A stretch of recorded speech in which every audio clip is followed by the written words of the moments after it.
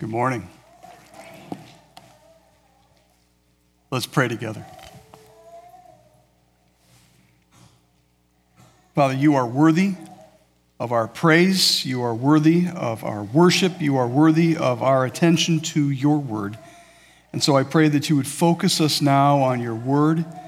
Pray that we would receive it gladly, that we would desire to let it characterize our lives, that we might live for your glory.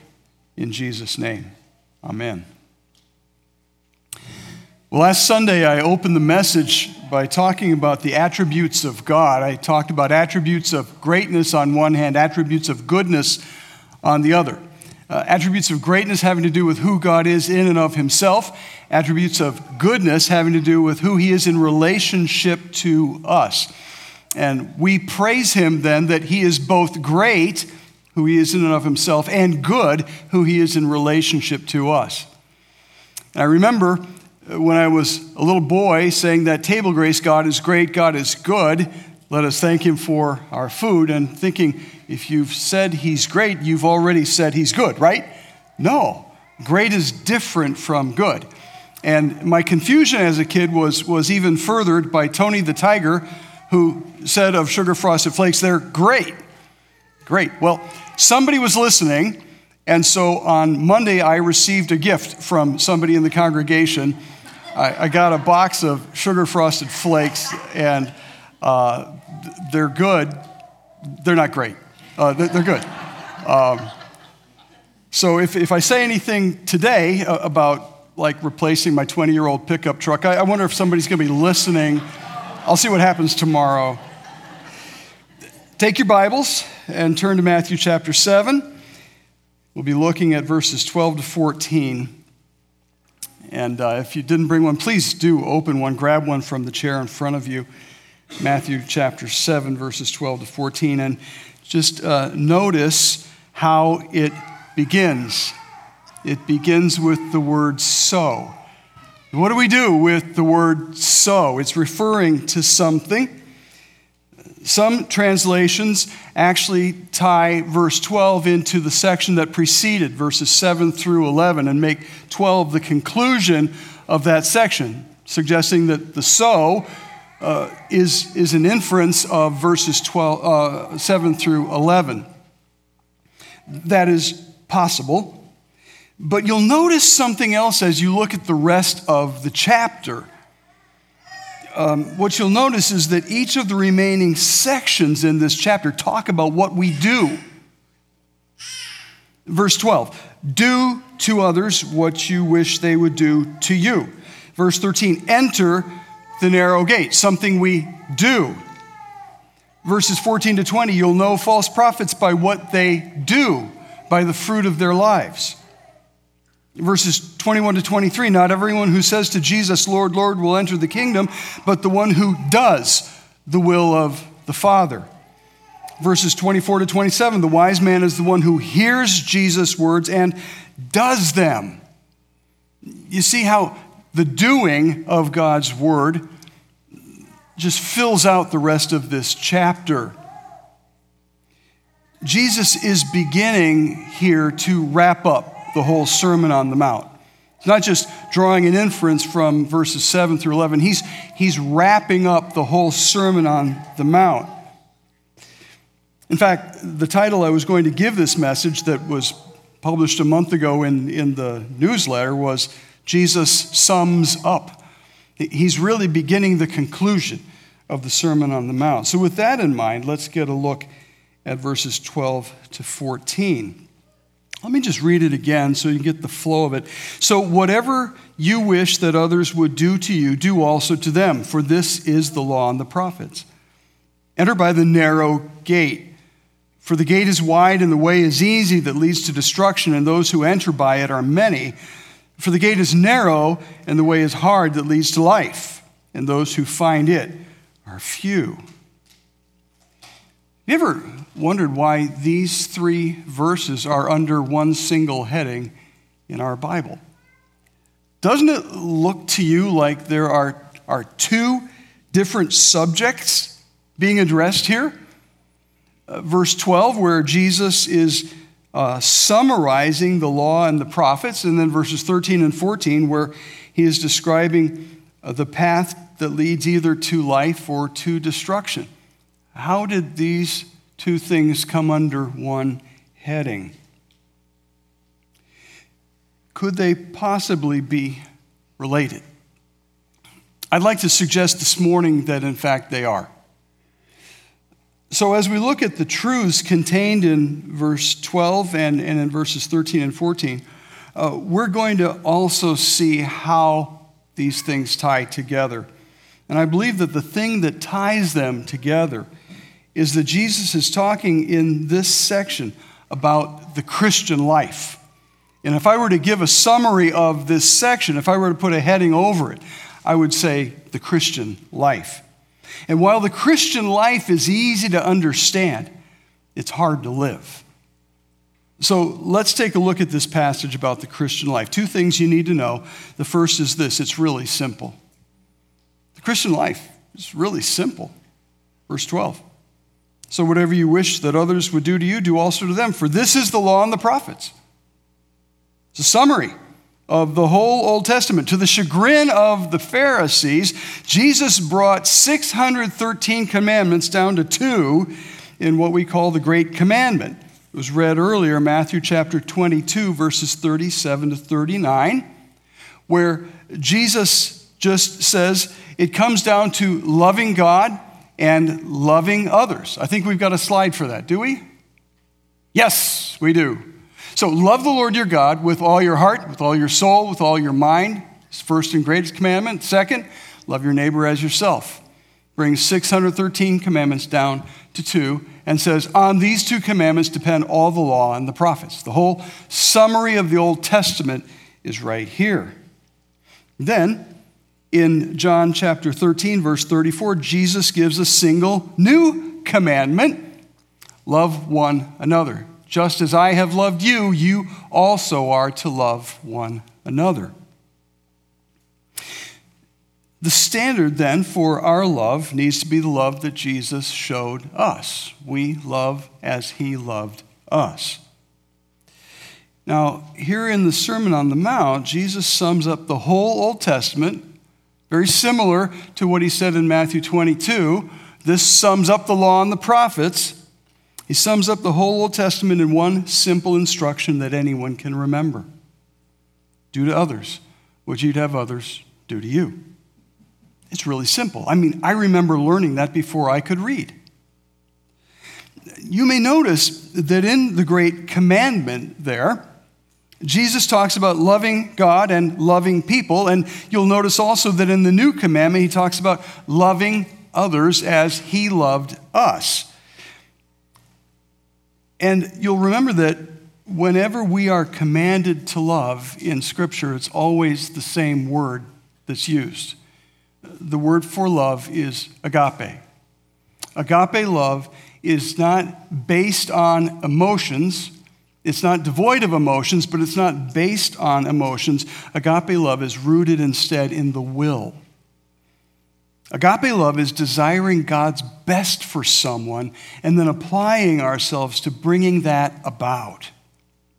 So it makes sense that Jesus would say, do to others what you would have others do to you, because that's how we show agape love. We show agape love by doing. And the standard is high. He says, do for others what you would want others to do for you. It's a high standard. By the way, we saw something similar a couple weeks ago with regard to judging in verses 1 and 2 of Matthew chapter 7. The standard you use to judge others will be used on you. So in the case of judging, we need to ask ourselves, how do I want to be judged? That's a high standard. Our motivation for doing things for ourselves is enormous, right? There is very little I wouldn't do for me. You're probably like me in that regard. So when Paul, for instance, says husbands should love their wives as they love their own bodies, he's setting the bar pretty high. Whatever you would do for you, do for her. And Jesus applies the same standard here. Do for others what you wish others would do for you. He's taking our natural love for ourselves and saying, love others that way. So Jesus gives us the golden rule and says, that's how I want you to live. Can you remember that? And we say, of course we can. It's really simple. But being simple doesn't make it easy. The command given in verse 12, interestingly, appears elsewhere in ancient literature, but everywhere else it's stated in the negative. There was a pretty famous rivalry between two rabbis, Hillel and Shammai. Started about 20 BC and continued into the time of Jesus. And around 20 BC, there was a man who was considering becoming a Jew. He was a Gentile looking to become a Jew, and he approached Rabbi Shammai and said, I'll become a Jew if you can quote the whole law while standing on one foot. Shammai ran him away. Then he went to Hillel, made the same offer. I'll become a Jew if you can quote the whole law while standing on one foot. And Hillel answered him, what is hateful to you, do not do to anyone else. This is the whole law. The rest is only commentary. Now, what Jesus says in Matthew 7, verse 12, goes way beyond that. Simply by taking what he stated as negative and turning it into a positive. It makes it much harder to do. It's not just don't do what you wouldn't want done to you, but rather do for others what you would want them to do for you. I was working on this message this week when I noticed a white van coming down the driveway of the church. It was the Milligan family bringing back tables and chairs from Leonora's graduation party. And my first thought, I'll be honest, was Hillel's summary of the Old Testament. Don't do what is hateful to you, so stay out of their way. Don't interfere. But then verse 12 kind of grabbed me, where Jesus says it's more than not doing what you wouldn't want, it's doing what you would want. And so I got up and lent a hand. See the difference between Hillel's summary and Jesus' summary of the Old Testament? It's enormous. It's not just about what you shouldn't do, but it causes us to think about all we would want done for us if we were on the receiving end. What do you wish others would do for you? You might say, I really wish they'd treat me fairly. I wish they'd show me some kindness. I wish they'd cut me some slack. I wish they'd respect me for who I am. I wish they wouldn't prejudge me. I wish they wouldn't write me off because I'm too young. I wish they wouldn't write me off because I'm too old.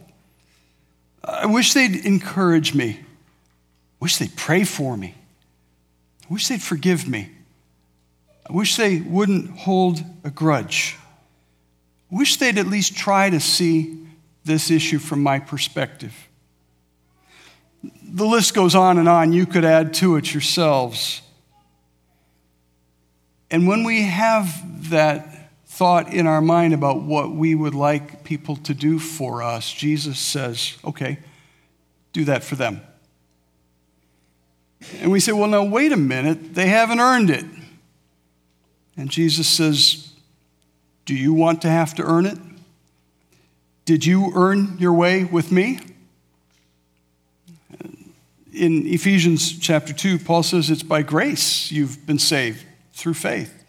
And that not of yourselves, it's the gift of God, not of works, lest anyone should boast. We didn't earn God's favor. It was a gift of grace from him. That's the gospel. We don't earn our way with God. In fact, we can't earn our way with God. We're completely undeserving, but he gives grace to the undeserving. So give grace to others. If you've received grace from God, you should know how. And you might say, but that's hard. Yeah, it is. It's hard. It's really hard. It's really costly. Think of what it cost Jesus to give grace to you. And so we don't miss the point. Jesus talks next about a hard way to live and a narrow gate to enter. Verses 13 and 14. That tells us that not only is the Christian life really simple, but it's also really hard. Look at verses 13 and 14. Enter by the narrow gate, for the gate is wide and the way is easy that leads to destruction, and those who enter by it are many. For the gate is narrow and the way is hard that leads to life, and those who find it are few. It's really hard. Jesus talks about two gates, one wide, one narrow. Two roads, one easy, one hard. Two groups of travelers, the many and the few. Two modes of travel, one drifting along, one searching to find the narrow gate. And two destinations, one is destruction and the other is life. And that tells me the Christian life is hard. Finding the wide gate, that's easy. Walking the road that's broad and level is easy. Following the crowd is easy. Drifting along is easy. But finding that narrow gate is hard. Walking the path that's narrow and hilly is hard. Standing alone is hard. But one way leads to destruction and the other way leads to life. And that tells me that when we get to the end of our journey, we may say that was hard, but we'll also say it was worth it. That's why it's the journey of faith. Our motivation comes as we look ahead to what's in store for us at our destination. We walk by faith, not by sight. We look to Jesus, the founder and perfecter of our faith, who for the joy that was set before him endured the cross, despising the shame, and is seated at the right hand of the throne of God. By faith, we follow him. By faith, we follow the hard path and enter the narrow gate. By faith, we know it will be worth it. The narrow way means pursuing the kingdom of God. It means saying yes to the things that really matter. And to do that, you have to say no to some other things.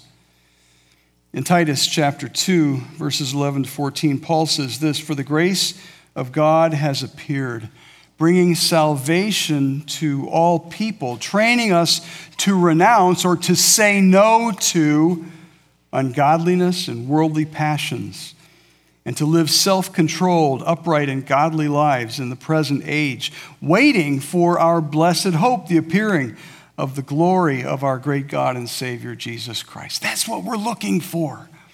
That's what makes it all worthwhile, traveling the difficult road. It's a hard road. What makes it worthwhile is what's waiting for us at our destination. The narrow way leads to life. Make the kingdom of God the object, then, of your focus. You'll find life is to be measured by narrowness and depth rather than by shallowness and breadth. Now, to follow that path, we'll need to leave a few things behind. Let me just mention a few. The first thing we need to leave behind is the complacency that causes us just to follow the crowd. Because the gate is hard to find. Going with the flow results in going on the broad road. It's going through a wide gate, going with the crowd. And not to decide is to decide. The crowd just sweeps you up and takes you along.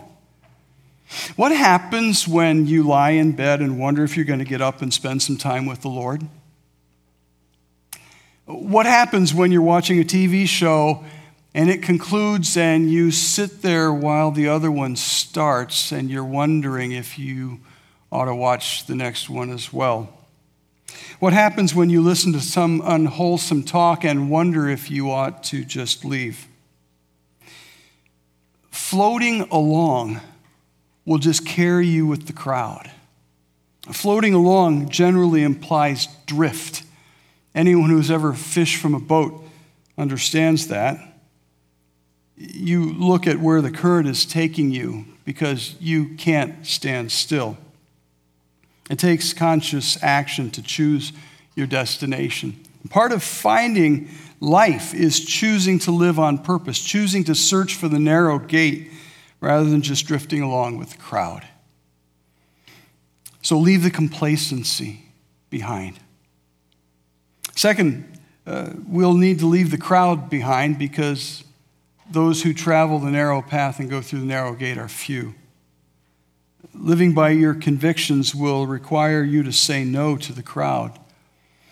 Live by light of God's revelation, not by the standards of the culture, because the standards of the culture change and God's word never does. Now, that may seem tremendously narrow to most people, but then again, most people are just drifting. Jesus calls us to actively pursue the narrow way. Fact is, most people are headed the wrong way and they don't want to change. We'll have little success changing the crowd, but we can make an impact by investing in a few individuals. Leave the crowd behind. One more thing that we'll need to leave behind is the baggage, because the gate is narrow. Have you ever noticed how hard it is to carry a suitcase through a turnstile? It's narrow. You can't carry baggage. Some of the baggage that we'll need to leave behind comes in the form of comforts. We accumulate so much and we rationalize that we really need it all. How much do we really need? Tina and I have gotten a little lesson in this adventure called interim ministry, where we just pack up and go someplace new every couple of years. Most of our stuff is in Wausau, and we have learned we don't need it to live. We're enjoying life here in Janesville without so much stuff. We can leave it behind. Some of the baggage that we need to leave behind not only comes in the form of comforts, but comes in the form of hang-ups. In Colossians chapter 3, Paul lists a number of hang-ups that we need to leave behind. He says in Colossians 3:5, "Put to death, therefore, what is earthly in you, sexual immorality, impurity, passion, evil desire, and covetousness, which is idolatry. On account of these, the wrath of God is coming. In these you too once walked when you were living in them, but now you must put them all away." And he lists a bunch more: anger, wrath, malice, slander, and obscene talk from your mouth. Do not lie to one another, seeing that you have put off the old self with its practices and put on the new self, which is being renewed in knowledge after the image of its creator. It's amazing to see all of those things written to a first century church. We tend to think we're the folks who invented all of those hang-ups. They had them back then, and it's even more amazing to look at lists of things like that in every epistle in the New Testament. God has been calling his people to leave those things behind ever since Christ died to save us from those things. Leave the baggage behind. The gate is narrow. Christian life is really simple, and it's also really hard. It's easy to understand, and it's hard to actually do. I knew a guy who was a natural evangelist. He could witness to anybody in any setting. It was amazing. He would tell me stories about people that he had led to Christ. He told me about times when he would go into a bar and talk to the bartender and say, "I'd like to make just a brief announcement, if I may." And he'd get permission. And so he would get everybody's attention in the bar, and he would say, "If I could tell you something that you could do that would guarantee that you would go to heaven when you die, and it would be easy to do, would you be interested? And then he offered to talk with anyone who was interested. And he told me that he won a lot of people to Christ that way. I admired his boldness to go and do that sort of thing. But I still wonder about the part where he says, if it would be easy to do. Is it easy to follow Christ? What's it mean, easy to do? Pray this prayer and then you can go back to the thing you were doing before, knowing that you've just guaranteed yourself a spot in heaven? My Bible tells me the way is hard. The gospel is really easy to understand. Jesus took your penalty. Jesus died in your place to forgive you for your sins, to give you a relationship with God that goes on forever if you would just put your trust in him. But as easy as it is to understand, it's hard to follow through on it. It asks for a total life response. It's not just pray a prayer and then now you can get back to whatever it was you were doing before. It changes everything. In light of what Jesus has done for me, how can I respond to him? That's the question it asks of each of us. Isaac Watts put it well when he said this: when I survey the wondrous cross on which the Prince of Glory died, my richest gain I count but loss and pour contempt on all my pride. Were the whole realm of nature mine, that were an offering far too small. Love so amazing, so divine, demands my soul, my life, my all. Christian life is really simple, but it's really hard. It's not just pray a prayer and then get back to whatever it was you were doing before. It calls for a total life response to what Jesus has done for you. And I would urge you, if you have not, make that response today and tomorrow and the day after that. Make your life a response to what Jesus has done for you. Would you bow with me in prayer? Father, you've not called us to an easy life, but you have offered to forgive us our sin, to take that load off of our shoulders, to set us free, and to allow us to live a life that glorifies you, one that we will look forward to living fully with you when we join you in heaven. And so, Father, I pray that if there's anyone here this morning that has not put their trust in Jesus for salvation, if there's anyone here that's thinking they're good enough, I pray that you would bring that person to recognize that there's nothing that we can do to atone for our sin, but that Jesus did it all. And that by trusting in him, we can be forgiven the enormous load, the enormous debt of our sin, and be welcomed into your very presence and begin a new life with you, one that will finally be consummated when we are in your presence. So, Father, I pray that if there's someone here that needs to begin that journey today, they would just say, Lord Jesus, forgive me my sin and come into my heart and let me live for you.